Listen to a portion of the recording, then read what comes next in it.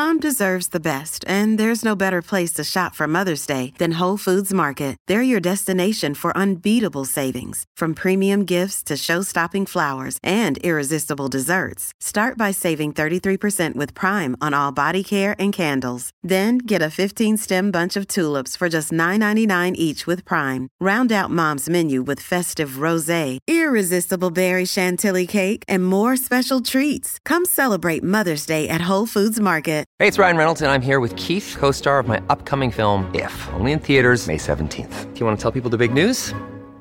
All right, I'll do it. Sign up now and you'll get unlimited for $15 a month and 6 months of Paramount Plus Essential Plan on us. MintMobile.com/switch. Upfront payment of $45 equivalent to $15 per month. Unlimited over 40 gigabytes per month. Face lower speeds. Videos at 480p. Active Mint customers by 531.24 get 6 months of Paramount Plus Essential Plan. Auto renews after 6 months. Offer ends May 31st, 2024. Separate Paramount Plus registration required. Terms and conditions apply if rated PG.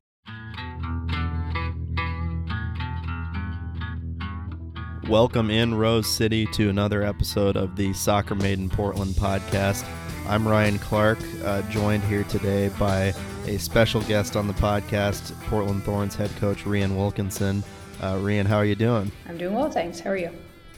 Doing good. Glad to have you on the podcast.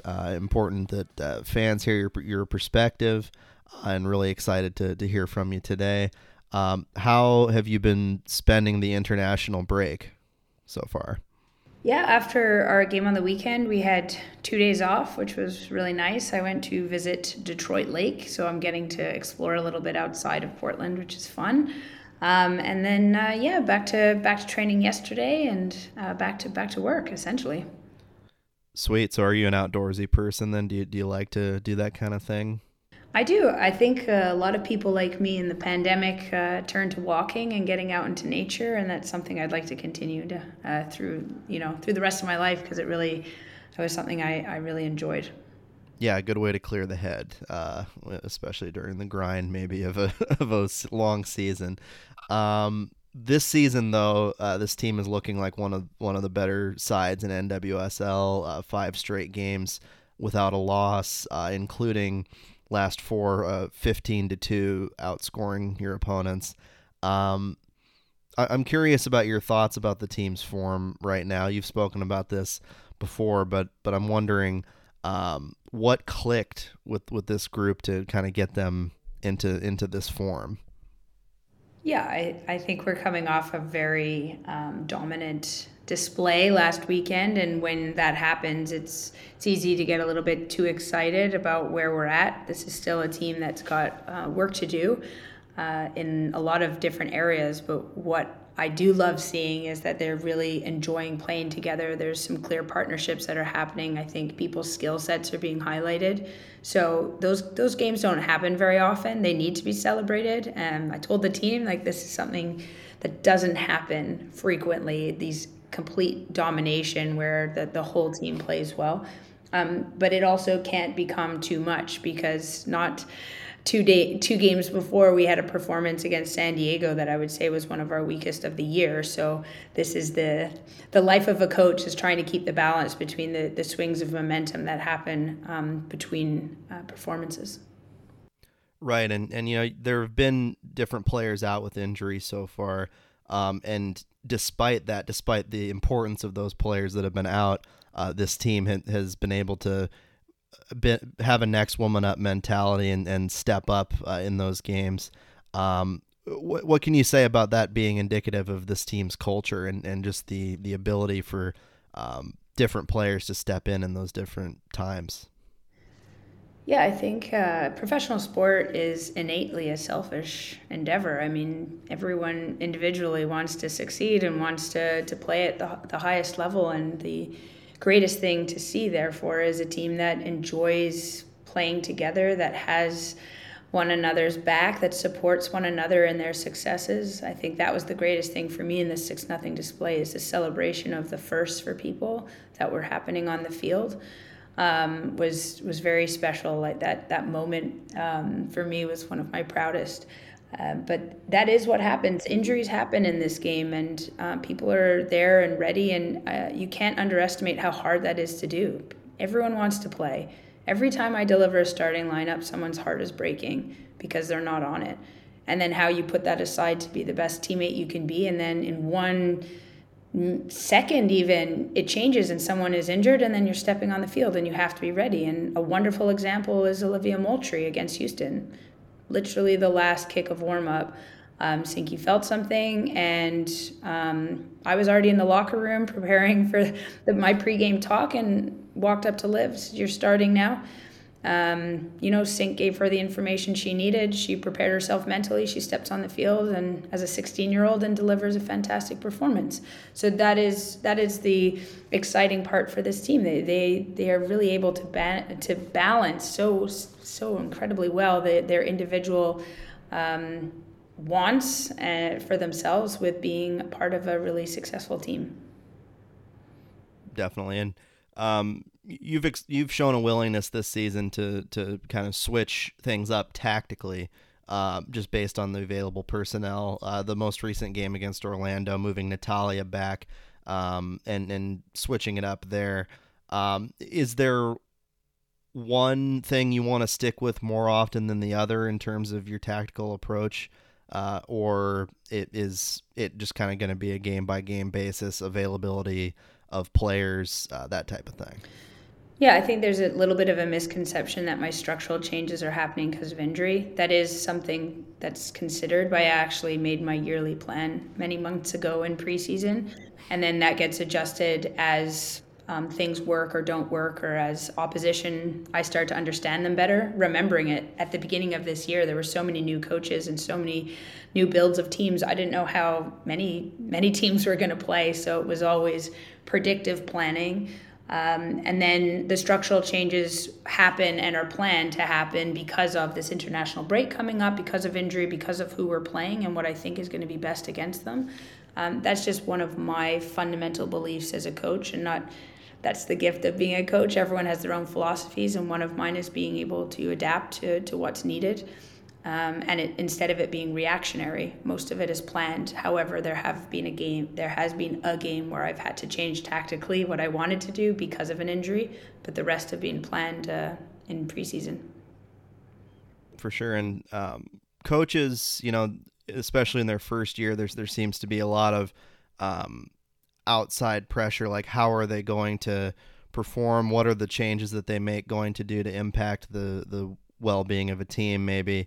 But at the end of the day, there's still, people adjusting to a new job.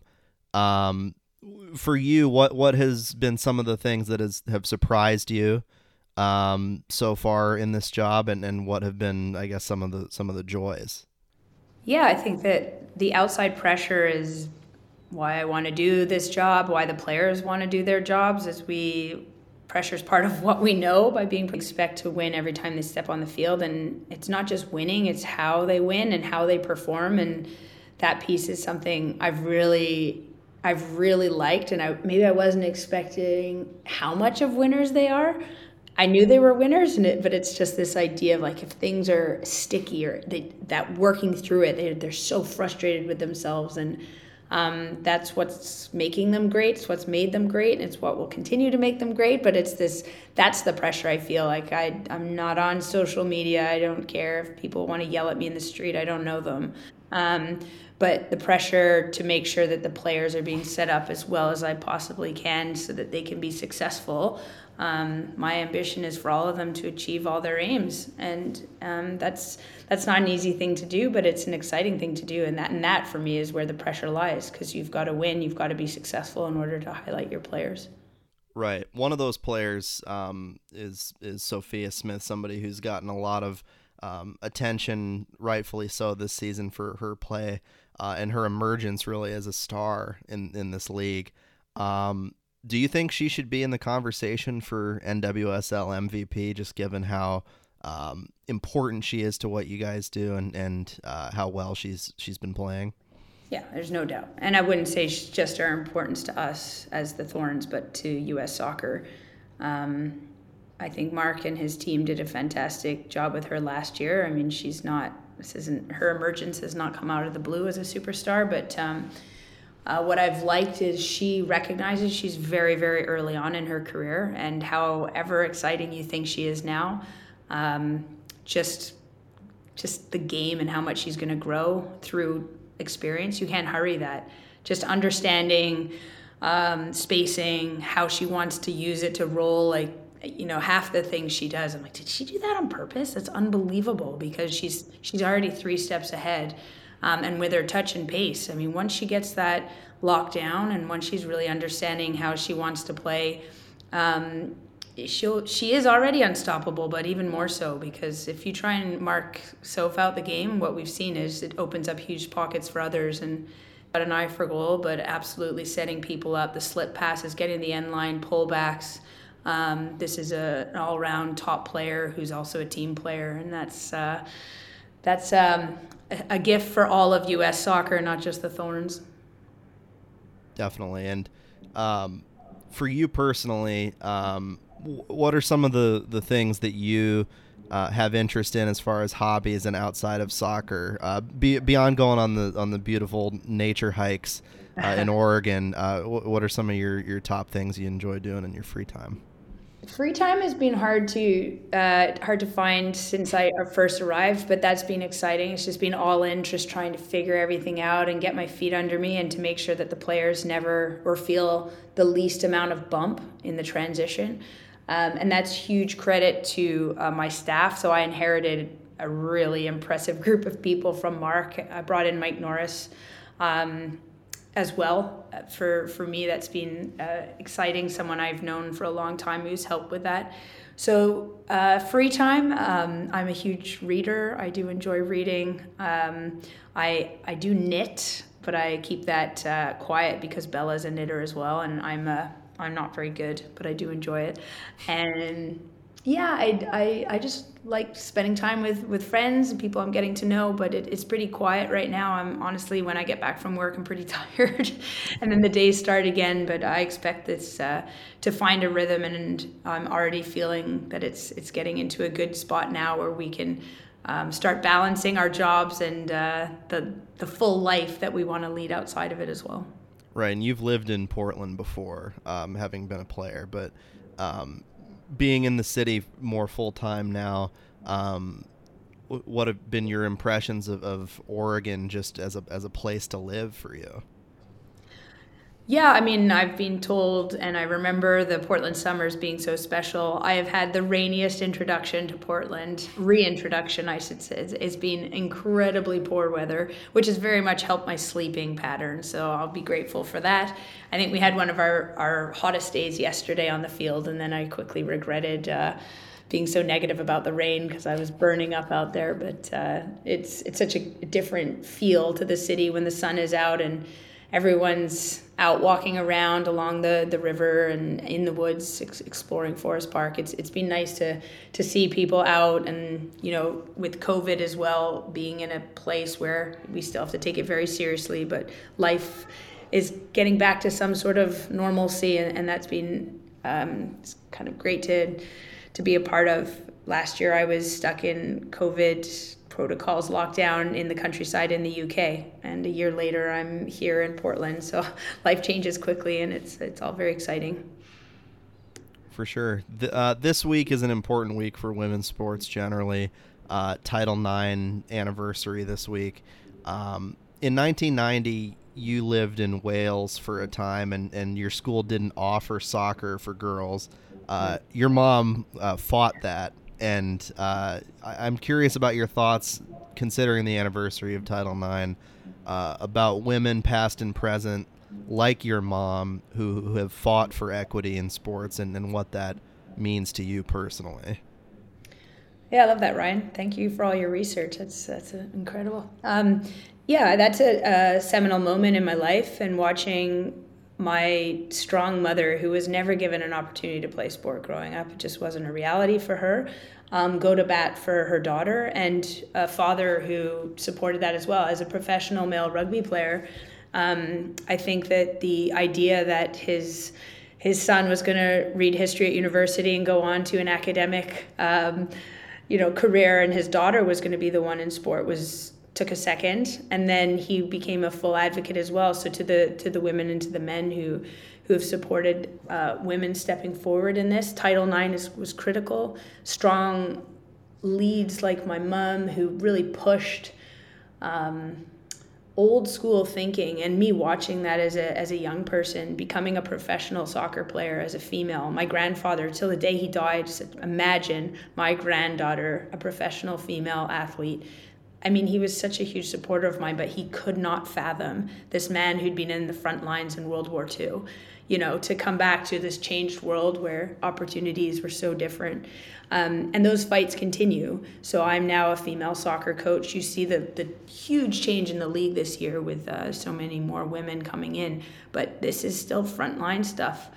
I mean that. I mean, the fight is ongoing, and Title IX was the beginning of something, and we're not near the end yet. And the exciting part of the NWSL is that it is leading the charge in so many ways, and it's been in the news for all the wrong reasons at points, but there's a lot coming here that's happening in this league now that is leading, because it is everywhere. The stuff that this league has had to face across genders, across countries, across borders, it's everywhere, and there's still a lot to be done. And I like that I get to be a part of that and help push the boundaries for the young women now coming up behind me. Definitely. And the league has really grown so much in the years since you first started playing in it. That evolution, what are your thoughts on that generally? Just how the last 10 years have gone, and what you expect maybe the next 10 years to look like for this league? I was in my 30s, and I was put in a sort of shared housing when I first arrived in Boston, and I was with an incredible family. I really enjoyed that experience, but it wasn't what I needed at that time in my life. At that age, there was one car to share between 4 people. I used to have to go pick up 3 teammates and then drive them into Boston for training and then drive them home afterwards. So you couldn't really go anywhere because you had to pick them up and drop them off. Financially it was tough. And actually I made the decision, of the 4 years I could have played in the NWSL, 2 of them I chose not to play.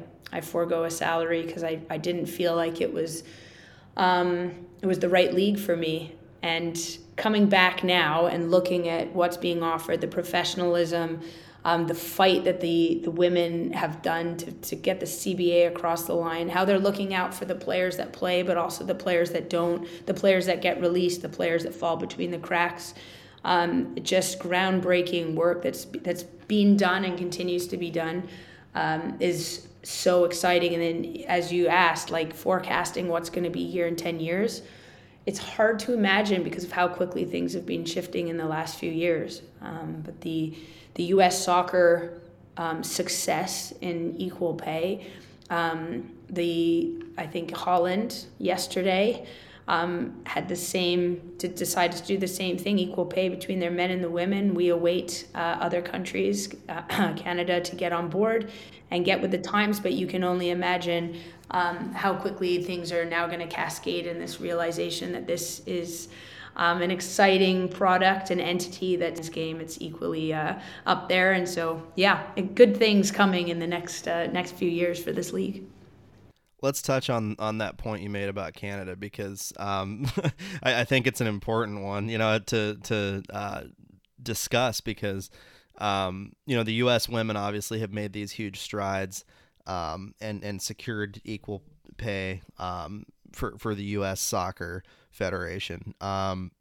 You coach and have played with players from Canada. What are you hearing from them? What is the discussion like right now for that fight for the Canada soccer? Yeah, I won't speak for other people. I'll speak for myself. I was a player there for 16 years, and then I coached there for 4 years before leaving. 4 years after I retired, I was actually coaching there before I retired. What really pains me is we've ridden the coattails of U.S. soccer for a long time and taken advantage of the great work done here in the U.S., Title IX as an example, but U.S. scholarships, the NCAA, opportunities to develop our players. And in certain respects, you've got to do that. We're a much smaller population. It's a different type of country. There's just different resources. But equality is not one of the things you want to be riding the coattails of when you pride yourself, I think. We tout ourselves as Canadians as being fair-minded, open-minded, generous, and Yeah, quite liberal thinking. And then you've got this idea that we've got to wait for what to do it in our country. So I think it should be highlighted, and Canada Soccer should have its feet held to the fire in this respect. In no other work in the world would it be okay to do the same drastically differently. And I know the arguments. It's the same thing everywhere. Some older white dudes in Zurich have created a system where they've put a lot more value on men. That is for FIFA to work out, but within our Canadian boundaries, I think we have to live by the morals and the ethics that we've created for ourselves, and that is of equality. So why would that change just because it's soccer and not teaching, law? It makes no sense to me. So huge congratulations to the U.S. and thank you for giving such a great example to so many other countries that haven't lived up to the same standards yet.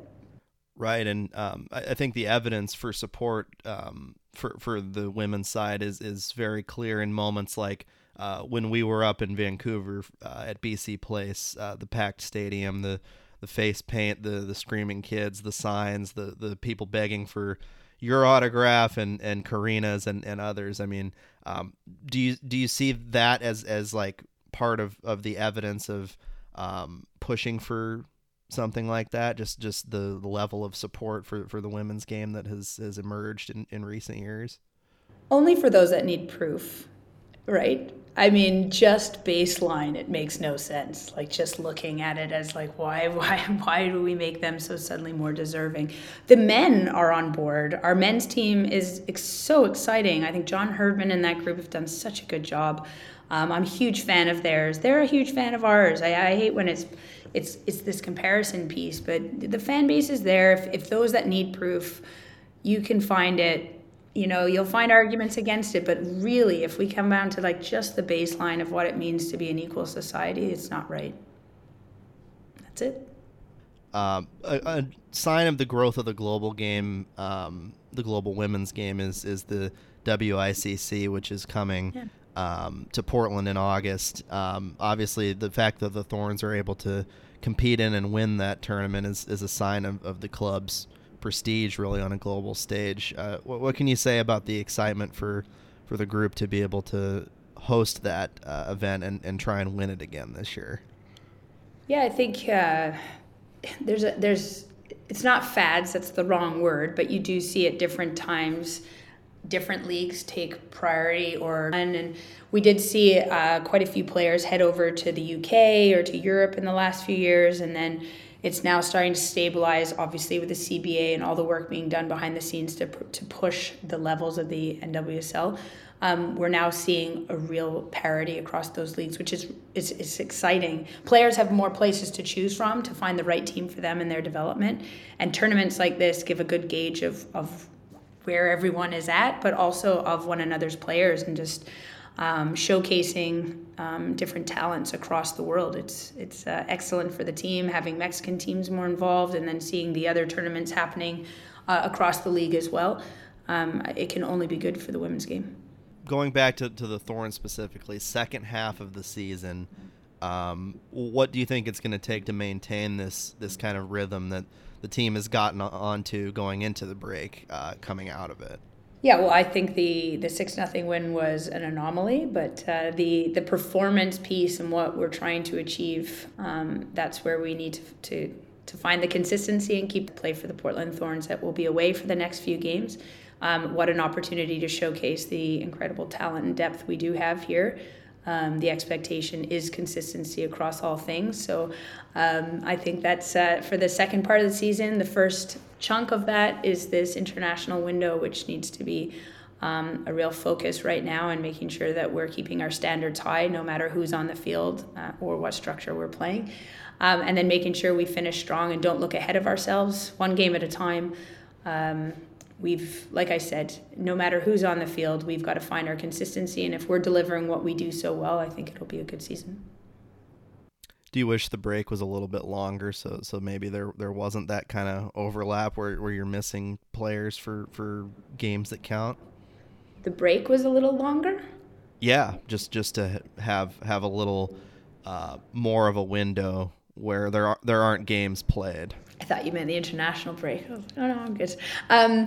Yeah, I mean, ideally, we would align with the international window. I think, these are some very exciting players in the league that the audiences want to watch, and we want to see them play. It also is they're playing a lot of soccer, those international players. So just trying to make sure that they get the rest and recover they need as well is always a balance. Just because they're here doesn't mean that they can play every game once they're back. They're playing a lot of soccer. So ideally, yes, we wouldn't miss them for so many games. But what we will look at it as is a fantastic opportunity that this league does give players that don't get as many minutes when the internationals are here. Definitely. Well, thank you very much, Reen, for taking the time today. Glad to have you on, and look forward to having you on more in the future as this season progresses and as the years go by with this Thorns club. So thanks again for your time. Thanks, Ryan. Of course. We'll be right back here on Soccer Made in Portland after a quick break. Another day is here, and you're ready for it. What to wear? Check. Breakfast, lunch, and dinner? Check. Planning for what's next and how to save for it? That's where Bank of America can help. For your financial to-dos, Bank of America has experts ready to help get you closer to your goals. Get started at one of our local financial centers or 24/7 in our mobile banking app. Find a location near you at bankofamerica.com/talktous. What would you like the power to do? Mobile banking requires downloading the app and is only available for select devices. Message and data rates may apply. Bank of America N.A., member FDIC. Welcome back to Soccer Made in Portland. Ryan Clark here with Chris Reifer. I want to thank Reen Wilkinson for her time during that interview that we recorded last week. Always great to hear from her. Her perspective is an interesting one, and no shortage of strong opinions as well. We love to hear that from folks in the football world. That's the beauty of this game, is the ability to make change through the voice and platform that you have. So love to hear what Reen had to say. We will transition now to the Portland Timbers, who are coming off 2 consecutive wins for the first time this season, which is a big deal for this team, especially considering the lack of form they had been in leading into the international break. 2 straight home wins over Houston and the Colorado Rapids. Were able to pull out that Houston game 2-1 last night at Providence Park. Fun night, a little bit sketchy down the stretch for the boys in pink last night. Not just down the stretch, basically throughout. Yeah, basically throughout. I mean, they were outshot 24-10, so they were just Houston kept hitting a brick wall, which, credit to the Timbers back line for holding their own to a point, but the chances were in no small amount for Houston in that game. Colorado was a bit stronger of an overall performance, a shutout 3-0 win for the Timbers, but a bit worse of a side in terms of just the eye test for that Colorado Rapids team. Bit better performance, though, really, for the Timbers. So going forward, on the road to Nashville next, and then on the road at Seattle, 2 really tough games. And we talked about it last week that these were must-win contests for the Timbers, and they took care of business. Yeah, I mean, what did we say? 6 points are busting. They got the 6 points, and so that's the biggest takeaway. We spent a lot of time this year talking about performances, and we'll talk about performances today because it's still important. But the entire thrust of our show, what was it, a week ago now, was performances be danged. It's a family show. Performances be danged. They need points, and they got them, which is critical. That certainly doesn't mean they've climbed the mountain. They're still far closer to base camp than they are to the summit, in terms of the task of climbing back into playoff position and getting themselves where they want to be on the table. 1.2 points per game is nothing to slap on your resume, which is right about where the Timbers are sitting now. But it's a lot better than it was just a few days ago, which was at 1 point per game. And so, the good first steps toward getting the team back where they need to go and where they need to be. But boy, there's still a long ways to go on what remains a pretty monumental task of overcoming a disastrous start to the season. And so, credit to them for getting the points. Credit to them for grinding out 3 points against Houston and finding a way on a day in which I thought the Timbers were frankly quite poor, and were pretty obviously outplayed on their home field, and they got the points, which is what they've desperately needed. So I guess I'll kick back to you, Ryan. Coming out of these two games, are you more encouraged or concerned? Are you encouraged by the points and maybe the performance against Colorado, or are you more concerned by the performance against Houston, which, Houston is still not a playoff team. They're right about where the Timbers are at about a point and a quarter per game. Are you discouraged by the fact that the Dynamo came in and got some good punches in on the Timbers? Generally, I would say that I'm encouraged by the way that they played in this combination of two games. I think that in previous matches where things went the way they did against Houston, that's a situation where Portland would either have given up the draw at the end, which it darn near did down the stretch, or outright lost the game because they being Houston finished their chances. We've seen that throughout the season. So for them to come out of that game, I think with a win is a sign of resilience in my eyes, and an ability to hang on to a result that they may not necessarily have deserved. Doing that type of thing is going to be a key to finishing the season strong because, given the talent gaps this team faces against other teams in the West, you're going to have those games where you're, whether deserve it or not, you're in a strong position and you got to hang on to it. The Timbers have not at all showcased an ability to do that throughout this season, and I think that the Houston game was an exception to the rule. Definitely more encouraged generally by the play against Colorado. I think that was one of Portland's more complete performances of the season. That Colorado team's been up and down this year, but end to end, I think Portland was the better team in that game, and played very well, finished their chances, and that's really been, the biggest talking point, particularly from Giovanni Savarese, is having good attacking moments, but not having those chances. And then once you get the chances, you got to finish them. I think they did all that and the other in most of those situations throughout these two games. I thought Santiago Moreno's performance against Houston was spectacular. Stepped up to the PK spot and nailed one with pace. Then comes down and on one of the best runs of play I've seen from this Timbers team this season. I agree. That was a really nice, you got nice a ball move that goes, Blanco.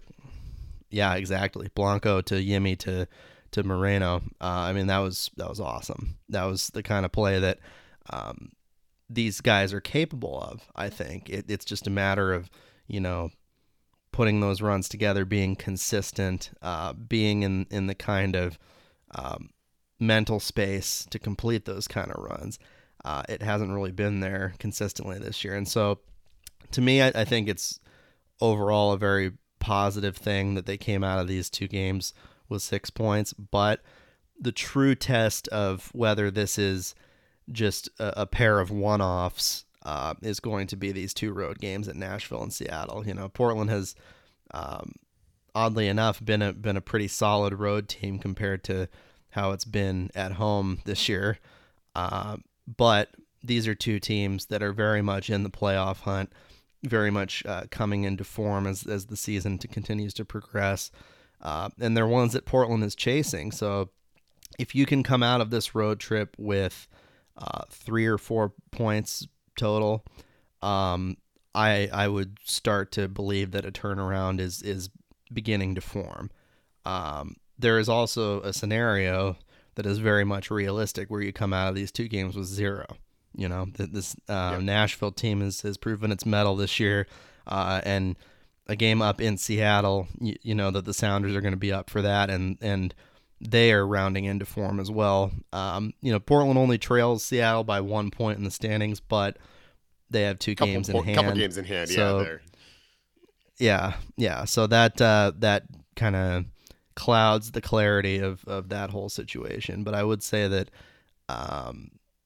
that's going to be an exciting game regardless. I think that'll be more likely to be competitive than the Nashville game. I think Nashville, particularly because you won't have Bill Tuiloma in that game with the suspension after his red card, which we can talk about whether or not he deserved that or not. But without him, that Nashville game is going to be tough on Sunday. I agree. The one caveat being that Nashville last night played 120 minutes and went to penalties in U.S. Open Cup against Orlando, which, and that was a game in which Nashville did empty the tank a little bit. They played their starters. And so, the Timbers have that little bit of benefit. But look, I think you're spot on with these next two games. These next two road games against two teams that are sitting in the 5 to 7 spots in the West, that the Timbers have realistic aspirations of being able to chase. Realistic-ish aspirations of being able to chase. Still a ways to go. These are 6-pointers, though, if that's where the Timbers want to get. I think sort of assessing the number of points that Timbers can come back with. I think they could even come back with 2. If they came back with 2 draws, I think they'd feel decent about that, just because they are 6-pointers. And those would be home points denied to a couple teams that the Timbers are chasing. I think they'd feel okay with that. But the stakes of losing these games, if they lose both, it's a big problem. Even if they drop one of them, depending on what happens in the other, I think that would be a little bit more equivocal of a result. And so, I think it's a huge road trip. Sort of turning to the game against Houston, I thought, Houston is a really physical team. They have some deficits in talent at spots, and this year they have sort of tried to compensate for that with some modest success, by being pretty physical and being pretty rough. They lead the league in yellow cards, which is no small accomplishment when you've got the Portland Timbers also in the league, because the Timbers pick up yellow cards. And last night was an example for both sides. 10 total yellows handed out. I mean, a little bit of a quick trigger from the referee, but honestly, I didn't think any of them were egregiously wrong, including Tuiloma's second, to be frank. I didn't think, that any of those were just wildly incorrect. I think he certainly could have kept a couple in his pocket if he'd liked. But it was a physical game. There were frankly a lot of challenges in which players were pretty laid into. A lot of pretty tactical fouls, the kinds of fouls that you want to see referees giving yellow cards for. And so, I didn't come away from the game in light of the 10 yellow cards thinking it was an egregiously badly refereed game. I thought it was a pretty physical game, a game that you'd expect to have quite a few yellow cards. And with respect to Tuiloma's, 2, the first one was obvious, no doubter. And the second one I think was maybe debatable, but not crazy. He was late. He came in, he got a chunk of the player, and he didn't get any of the ball. I didn't think it was a particularly promising attacking situation. The Houston player also missed the ball. And so, I think there's an argument to be made, but is that the most outrageous call I've seen this weekend? No, not even close. Is that the most outrageous call I've seen this year? Certainly not even close. But the more worrying thing, if I'm the Timbers, is their inability to sort of exert some control over the game. Now, again, as I just talked about, Houston's a team that sort of wants to create chaos and wants to create physicality, but especially once the Timbers went up 2-0, so much of their prerogative in that game state is just to settle things down, is just to keep that kind of chaos out of the game. So that there are fewer opportunities for Houston to cut into that lead. So that there are fewer, just opportunities for weird things to happen, sending off, players getting sent off, and that kind of thing that can cause a lead like that to evaporate. And the Timbers failed utterly at that task. The game was a total just heavyweight boxing match of the two teams trading blows, which is not the worst thing in the world, but it's not what you want when you take a 2-0 lead. And so I think the inability to control that game, especially through midfield, was pretty disappointing. And frankly, I thought leading up to the 2 goals that the Timbers scored within about a minute of each other, the Timbers got beat pretty soundly. I mean, Houston was unlucky to be up not to be up at least 1-0. By that point, they had a number of chances. The Timbers had very little. The Timbers looked pretty sloppy in back in particular. Something that I thought they improved a little bit as the game went along, especially when they parked the bus in the last 15 or 20 minutes after Tuiloma went off. But the inability to control that game through midfield was something that was really concerning to me. And that's something that I think they're going to really need to improve quite a bit if they hope to if they hope to be successful going forward, and if they're going to get to the point where they're going to get back into the playoffs. One of the things, and I think we actually saw a little bit of an adjustment on this in the second half, that concerns me is whether that 4-2-3-1 that worked well against Colorado, that caused problems against the Galaxy, whether that 4-2-3-1 is defensively stable enough.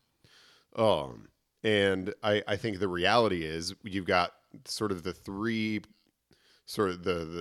attacking midfield players, Jimmy Chara, Sebastian Blanco, and Santiago Moreno. I think there are reasonable questions about whether there's enough defense in those three. Obviously, those are primarily attacking players, so you're not going to be asking them to primarily defend, but you need your wingers to defend when you're playing in a 4-2-3-1. You need to get defensive contributions from them, and they just got very little. Jimmy Chara is a capable defender for his position, but neither Blanco nor Moreno are. And I think they were getting ripped open pretty consistently by Houston when they're there. Now, the Timbers tucked in Jimmy Chara a little bit in the second half, which I think helped them defensively. They weren't quite as vulnerable as they were in the first half, but it made it so they, even in the beginning of the second half, they basically couldn't get their foot on the ball.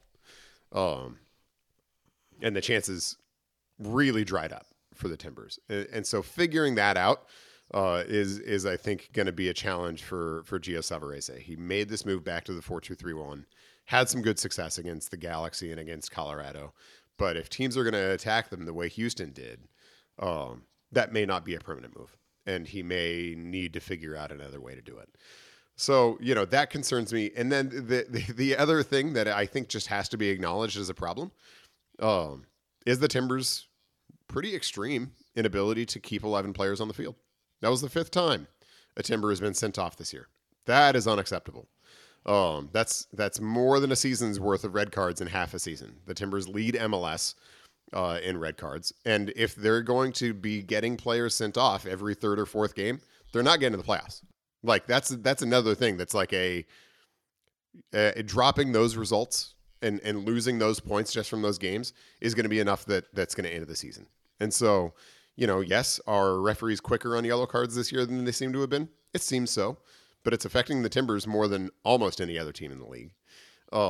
And they're not being smart enough and they're not being disciplined enough to avoid the consequences. You look at Tuiloma's sending off yesterday. You can debate whether that second yellow should have been given as a second yellow, but it was a dumb challenge. He was late into it. And when you're on a yellow card, you can't do that. You have to be smarter than that. You look at some of the sendings off that the Timbers have had with Van Rankin. By the way, do we agree it's sendings off rather than sending offs? Sure. Yeah, because are we going to Brent Musburger this? I mean, I don't think either of them are right if we're being like completely 100% real. What would you say? But if I had to pick one, I'd say sendings off.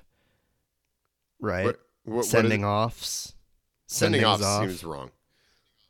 Like offs. Yeah, that part of it makes it wrong. Because the off is the adjective, right? And the I guess the verb or the noun modification of the verb is sending. send in your best versions of this phrase, folks. We'll try. If you have any other ways we can say this, yes. If you have any other ways to add to the mix, we're happy to hear them. But yeah, I mean, Van Rankin's one of them that he makes up a good portion of those, and today is the day that his loan expires, so we'll see what happens with that. Which is exactly what Gio Savarese said last night. Yeah, that's verbatim what Gio said last night. It was, we'll see. I'm not terribly optimistic that they're going to keep him around. I think they'll probably let his loan expire and throw Bonilla in there for a few games until they find somebody that can fill that spot a little bit better than Van Rankin has this year. It's unfortunate because I think that Van Rankin has a really good reputation with the team, like among the guys that are on the team. He's very friendly with them, particularly Sebastian Polanco and some other guys. So that'll be tough for the sake of the team's chemistry. But, the performance aspect, I should say, it is just too much to overlook at this point. He's struggled pretty mightily this year. I think that in the recent run of games, he's actually been quite a bit better. Yeah. I don't know if that's a playing for your contract type of situation or what, but the gap between him and Claudio Bravo this season on the edges back there is pretty significant. And I think Bravo is one who has really come into strong form lately. So if they can find somebody like that to hold it down, even somebody better, I think that would be extremely beneficial to make up some of the shortcomings that you were talking about, with those attacking midfielders, with the wingers who may not be the most talented defensive players. Yes, they've put Jimmy Chara in like a right back situation before this season, but that was more out of necessity than his overwhelming ability to be a strong defender. Just because his last name is Chara doesn't mean that he is, going to lock people down. And the same goes for Moreno and Blanco. I mean, those two guys, you're not really going to get much of anything from them on that end. So, shoring that position up, as Gavin Wilkinson and others in the Timbers organization have said, is the number one priority for this window. When that happens, how quickly that happens remains to be seen. But I would expect the team to move on from Jose Carlos Van Rankin, barring any last-minute changes of heart in that regard. Yeah, I think that's, that's certainly where things have been pointing for some time now. And it's, a couple good games, or a couple of three pretty good games for Van Rankin over the course of the last couple of weeks doesn't save what was a disastrous first half of the season for him. And what wasn't, what was an okay but not great and somewhat inconsistent 2021. And so, the reasons why the team has targeted that position as a place to look to improve and upgrade, which is a bit of a buzzword in the Rose City, are obvious, and they're very clear, and they're right. And so, exactly how that works out, exactly what the terms are in terms of how that plays out for Van Rankin, whether he leaves, whether he stays for the remainder of the season, but in primarily a backup role and on a cheap enough salary number. I think that is that's what we're waiting to find out in the next few days, and probably in the next few days. But the sooner the Timbers are able to make that move to bring in the upgrade, or the putative upgrade, is the better. But from just a global perspective, with respect to the yellow cards and with respect to the red cards, it's a problem. I mean, it put points in danger yesterday, and it has put points in danger on other days, and it has resulted in lost points on some days, and it just can't continue. I mean, the Timbers right now, I think, are on track for between 9 and 10 red cards this year. That's impossibly high. That can't happen. That cannot happen. And if it does, nothing good is going to come out of the season. And so collectively, they need to be smarter. The other player that I thought was frankly a little bit disappointing after having a good game against Colorado, against Houston, was Eric Williamson.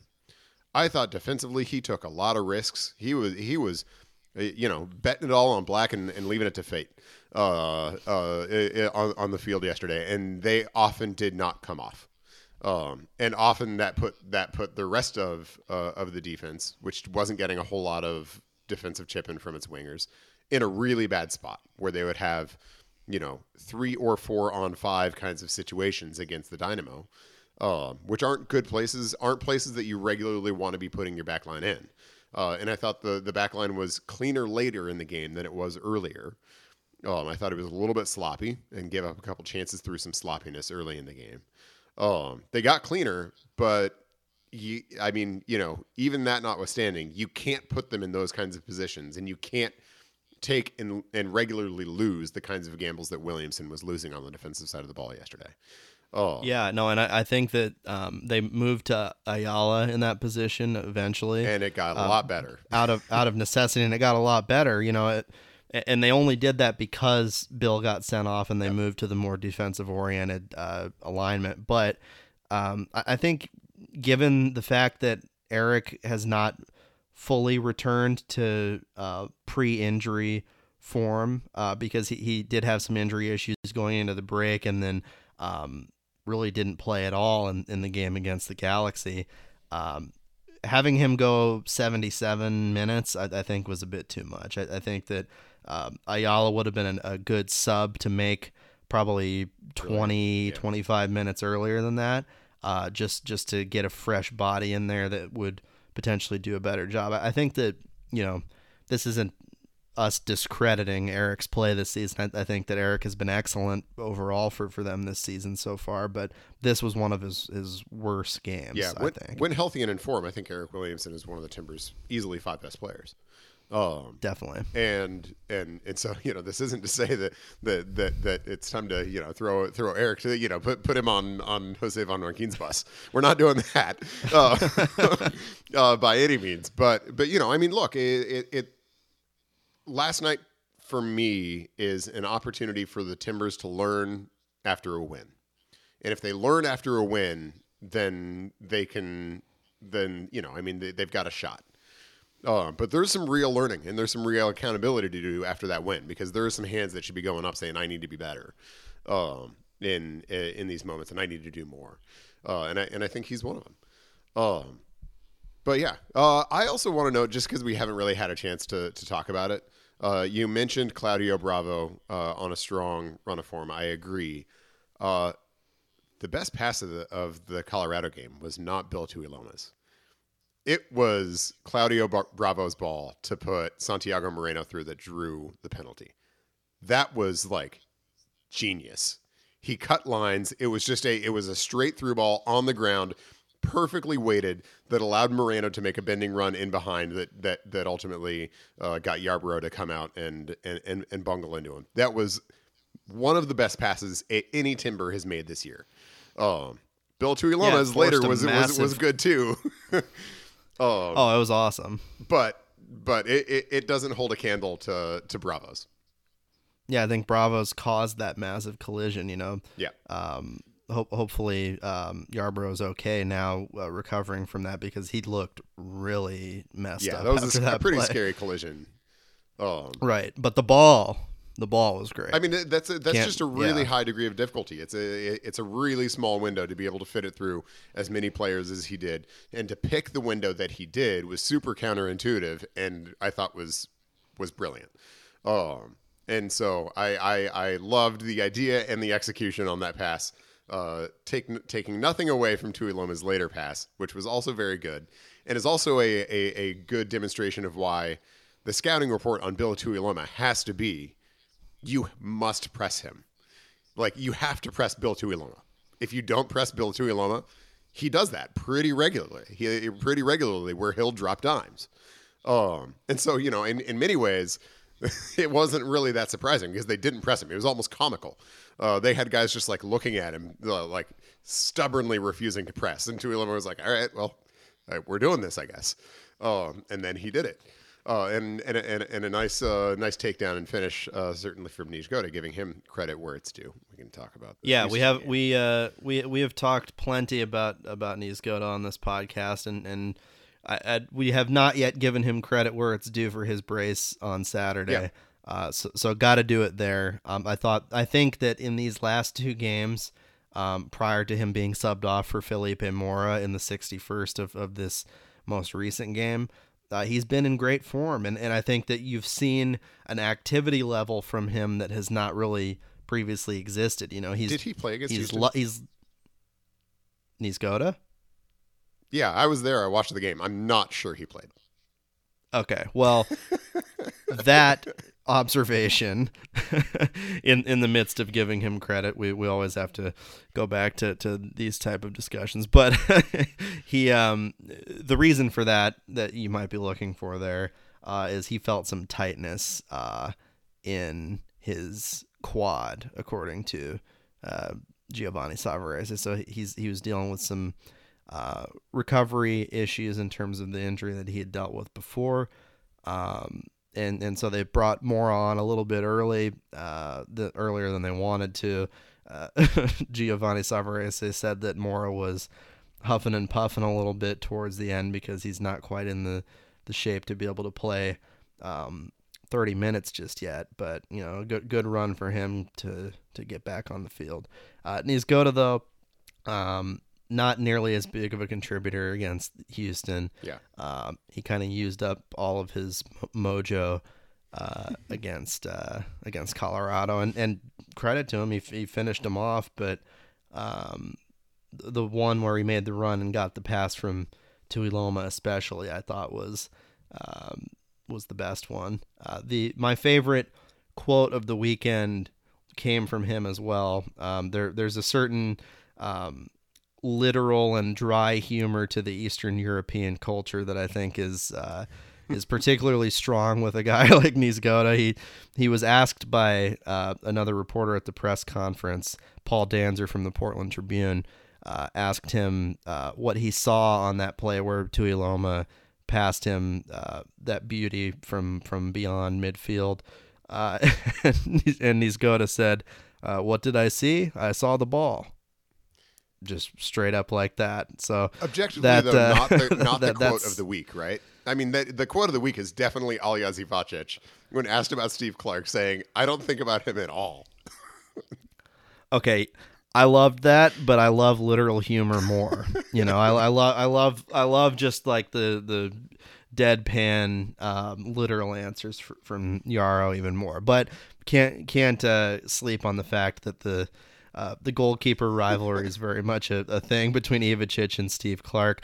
I don't think about him at all, he says to me when I ask that question at their midweek press conference. And then last night, he's sitting there at the post-game presser, Ivicic is. Nobody had asked him about that yet. I had gone out of my way not to ask him about it because he was kind of... seemed a little bit uncomfortable with the question when we first discussed it. And so then he's sitting there and he just kind of looks over at me and is waiting for me to ask about it. This is after the recording has ended. And I go, "So did you talk to Steve pregame?" And he goes, "Oh yeah, we said hello." And I was like, "That's it?" And he goes, "Yeah, that's it."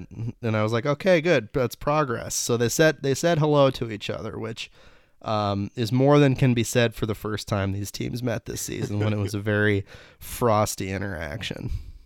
So, returning to the subject of Jaroslav Niezgoda, I think these last two games have been sort of the Jarek experience in Portland. He was somewhat active against Colorado, but got the 2 goals. And if he's somewhat active and gets the 2 goals, you're going to say, great. If he's somewhat active and is even just regularly scoring goals, that's more or less what you hope for. He might not be a game changer. He might not be the kind of guy that strikes a ton of fear into other teams. But he, is a threat, and that's what you want from your number 9. He was really, really poor in his hour against Houston. We're talking season lows or near season lows in touches, in passes, in sort of all of the usage statistics that you look to when you want to see like how well a striker is being used. Obviously, he had one shot, no goals, nothing even particularly close to being a goal, not a lot of danger. I was struck by the number of times Timbers were playing pretty direct, and so they were playing a good number of entry balls into the box. I was struck by the number of times those entry balls were going to Sebastian Blanco, who is like 5'6", 5'7", tops. And Jimmy Chara, who is like a good 2 inches shorter than Blanco. And the Timbers are playing, pretty deep crosses and entry balls to those guys. And to their credit, they won a surprising number of them. So like good on them, including the one that Chara drew the penalty on. But those need to be going in for Nish Goda. Those need to be going in for your number 9. That's your target. That's why you call them a target. And yet it was the other guys who were being targeted. And when a team is playing the way that Houston was playing, pretty physical, really trying to gum things up, you want to be able to be direct. You want to be able to play through your striker. You need to find the players on your team who have the strength, who have the frame, who have the ability to be able to hold the ball up, to be able to connect, and to be able to allow you to play out of the tight spots that the Dynamo were creating for the Timbers. And Nish Goda failed entirely to provide any of that in any meaningful sense over the course of the game. And, unless the guy is going to be bagging a brace every other game, those kinds of performances make him unplayable. It was like the Timbers were playing with 10. It almost rushes Mora into more of a exactly playing role earlier than he might be ready for. Gio put him in with about 30 minutes to go only because Nish Goda had talked to him about that tightness in his quad, but that it might become a necessity thing beyond injury if there are performances that continue to happen like that. And this is far from the only game this year where he's been ineffective. We've talked at length about that on this podcast. It can't be that type of scenario 8 or 9 out of 10 games, and then you have the one game and suddenly that washes your hands of it. You're all good. I think that he deserves credit for the way he played on Saturday. Yeah, he was totally very active and especially played well, but maybe he he overexerted himself. When you're, I think that the recovery from major knee surgery lingers well beyond when guys are able to be fully active and fit. I think that even when you're in a point where you are capable of playing 90 minutes, without issue, there's still a hampering to that. There's a cautiousness that you may have as an athlete. There's the mental aspect of worrying about overexerting yourself and potentially re-injuring yourself. So it lingers, and it's only speculative to guess if that's what's impacting Nish Goda this season, but you never really see the full version of a guy after an injury like that until maybe the season after his return season. And sometimes you never see it at all. Sometimes those injuries just hamper a guy and put him on kind of a downhill spiral for his career, depending on how old he is. So, hopefully he can find some form of rhythm because they need him for this stretch that Mora is returning to form. Mora had a nice header that hit the dang crossbar. Yeah, he was unlucky. So that was a little flash of like, okay, that he's like finding himself in strong positions, and there's little flashes in the pan for him where he's starting to look like a player again. Yeah. Right now, he's just kind of running around. Felipe Mora was more dangerous in 30 minutes on the field, most of which happened with 10 men, than Jaroslav Nish Goda was in 60 minutes with 11 men. Right, and that's the expectation for when you get him back into form, is for him to be your starter. Right. And, at that point, Fogasa is pretty much out of the picture. I think he filled in admirably, but at this point, you are trending towards an area where you start more and finish with Nish Goda. And I think that's the best case scenario with the current roster that Portland has. Yeah. Or maybe start more and there are with very one. Yeah, that also would be nice. But, given the trajectory he's on, it would be hard to envision that happening until very close to, if not during the playoffs, where he'd be ready to go a full 90. His recovery to even get to this point was significantly longer than they originally said. They said 6 weeks, and it ended up being 4 months. So it's going to be interesting, but.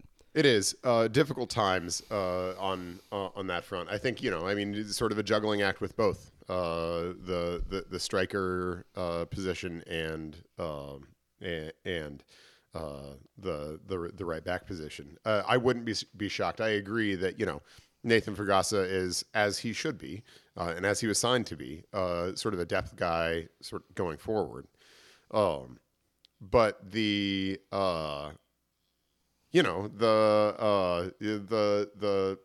they might need him in the short term, including this upcoming weekend. If Nijigoda isn't 100%, I think coming off that performance, you feel no impetus and no pressure to rush Nijigoda back into service, and think you might be just as well off, if not better off, with Fragasa taking up the starting mantle, and then Mora coming in to likely coming in to finish it off. Subject to his availability. Definitely. We'll move on, though, before we wrap things up here, to the Thorns. Obviously, they have not played since we last had a podcast, but they play tomorrow. That's Friday, July 1st, against Angel City FC. Sydney Leroux, a new addition to Angel City, which is exciting for them. Doesn't necessarily fill the void of a player like Kristen Press, who has been phenomenal this year. Leroux is kind of on the back end of her career, but an exciting name added to that Angel City squad.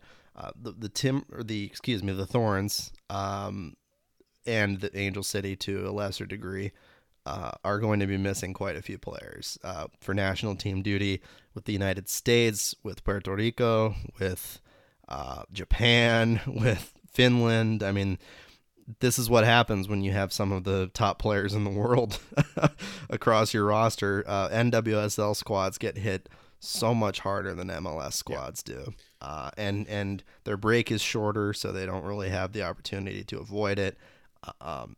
Getting some points out of this upcoming stretch of games for the Thorns will be pretty important, honestly, because you have, the confidence that once you get your main characters back, that you will return at some point to the level of play that you were on before this break.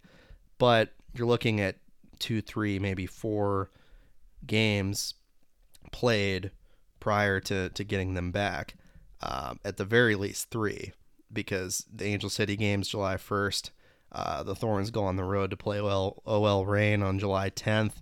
And then on the 16th, they host Gotham FC here in Portland. You're not going to have the U.S. players for any of that. You're not going to have the Rocky Rodriguez committed to Puerto Rico. You're probably not going to have Hina Sugita for much of that. Janine Becky and Christine Sinclair are busy with CONCACAF stuff with Canada.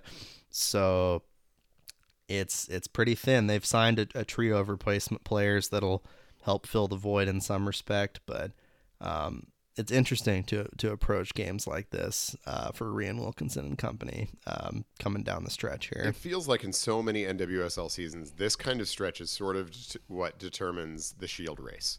And it's there is a stretch like this seemingly every year where there's some sort of tournament, major or otherwise, and there's a whole other side discussion to be had about CONCACAF's the structure of CONCACAF's women's tournaments.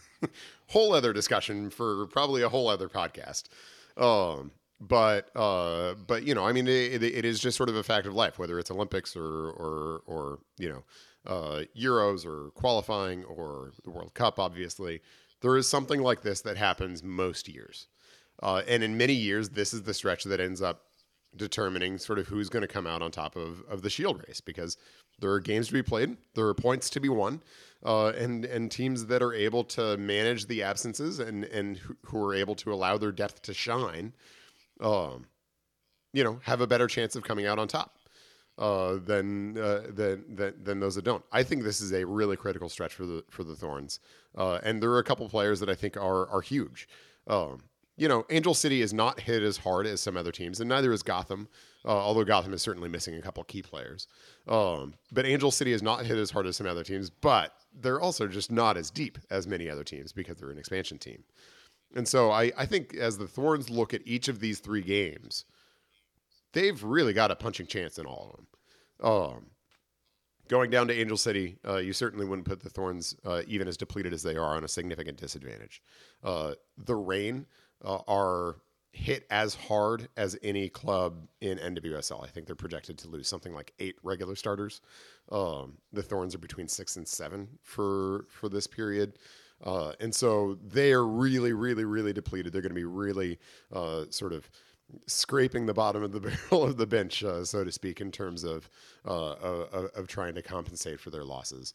And so that makes that very much a game. And then Gotham is, I think, a team that nobody would dispute that the Thorns sort of have more depth than at the start. They're not losing quite as many, but, Mewis is gone. They've got a number of other absences that are going to affect them, and it's a home game for the Thorns. And so you're looking at this stretch, and even though it's a very different team and they're going to be very different games than they would otherwise be because of the absences, it's a critical one for the Thorns, and they get to have these games on full rest, which is important. But being able to get points out of these, as ugly as those points may be, is what's going to determine whether the Thorns are merely a very good team or a Shield contender, or the Shield favorite, on the other hand, if they can come out of these games with points. And so, I think it's one that there's not the star power, but for the sickos, these are exciting games. These are really important games, and I think there are a couple players on the Thorns that this is a real opportunity. Morgan Weaver is the first that comes to mind. Without Sophia Smith, she is going to be. They're going to look to Weaver to lead the line, and Weaver is a player who has been on sort of the perimeter of both the national team and, to a lesser extent, the Thorns. And this is an opportunity for her to say, "Hey, look, I know I've got Sophia Smith on my team. I know Sophia Smith is an emerging international superstar. You've got another star here. I am a player that should be sort of an in-pin starter for the first choice team, and I'm a player that Vlato Andonovski should be looking at as another player that he should be bringing in to provide depth across the front line of the national team. And if she can sort of step up and sort of be the line leading number 9, that I think she's capable of being, that she certainly showed at Washington State she's capable of being, that she has showed at times with the Thorns that she's capable of being. If she can do that over the next 3 games, I think it has the potential to be a career transformational is a big phrase. But there are only so many of these kinds of opportunities that come along sort of at this stage of her career when she's poised to carve out a greater role within the team, within her club, and with the national team. And this is one of them for Morgan. And so I think it's a huge stretch of weeks for Morgan Weaver. Yeah, and I think that it's very important for her, first and foremost. Yasmin Ryan is another one that's going to step in and have an opportunity. She's proven capable in garbage time minutes or in rotational minutes for the Thorns this season. Kelly Hubley's another and one Sam that, and Sam Coffey. Once she returns from her reserve duty with the national team for tomorrow. Do you know have you talked to anybody in the club if she is in fact going to be back tomorrow? Potentially, I'm not sure as far as travel. We will get the availability report at some point today. That will indicate whether or not she is capable of joining the team this game. But she would be a huge one to have, just in terms of connecting runs of play. And I mean, she's got like a 95% pass percentage this year, leading the NWSL. She's superb. Rookie of the year, to me, running away unless somebody else explodes. And in my view, in a similar place to Weaver, where, in the Thorns Central midfield, they've sort of moved Sinclair through there. They've sort of moved Sugita through there. They've certainly had Rocky Rodriguez in there. Coffey has sort of shone in a supporting role. She has shined, I think is the correct word, in a supporting shoned. She has shined in a supporting role, in sort of a not a sort of line leading role in that central midfield for the Thorns. She's got the keys to the car now. In at least at least 2 of the next 3 games, and maybe in all 3 of the next 3 games, she's got the keys to the car. And this is an opportunity for her. She just went to her first U.S. national team camp. I understand why she didn't play against Colombia, especially in the second game, because they were trying out Sam Mewis as a 6. But I wish she had played. This is an opportunity for her to send a message to Vlatko that, hey, you should have played me, and you should play me going forward. Look what I'm doing with the Thorns. Look what I'm doing when I'm entrusted sort of with primary responsibility for central midfield for one of the best, if not the best team in NWSL.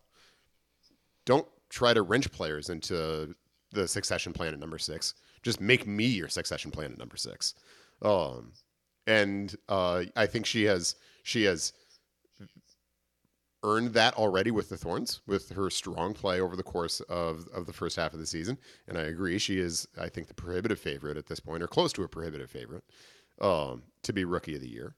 But this is an opportunity for her to say, stop talking about Rookie of the Year.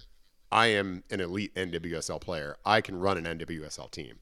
And it's really impressive that she has put herself into that kind of a spot this early in her career and this early in her time with the Thorns.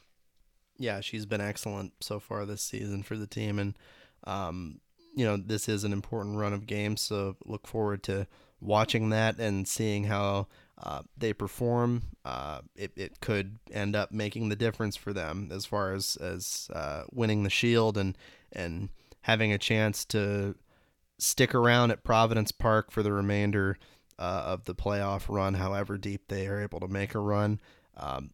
There's no doubt in my mind that when fully healthy, this is a Thorns team that can contend for an NWSL championship. And if they're able to do so in front of what is consistently by far the largest crowd in NWSL, that would be huge. And it would be a great showcase, I think, as the game continues to grow, of just how strong Portland's fan support is. People are aware of it, but I think that having a larger stage with more national broadcasts potentially in the works for NWSL playoffs, it would be great.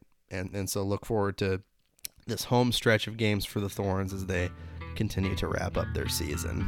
And that'll wrap it up for us here on Soccer Made in Portland. For Chris Reifer, I'm Ryan Clark. Thanks for joining us, and be sure to subscribe, rate us wherever you get your podcasts, and keep on listening. Thanks, y'all.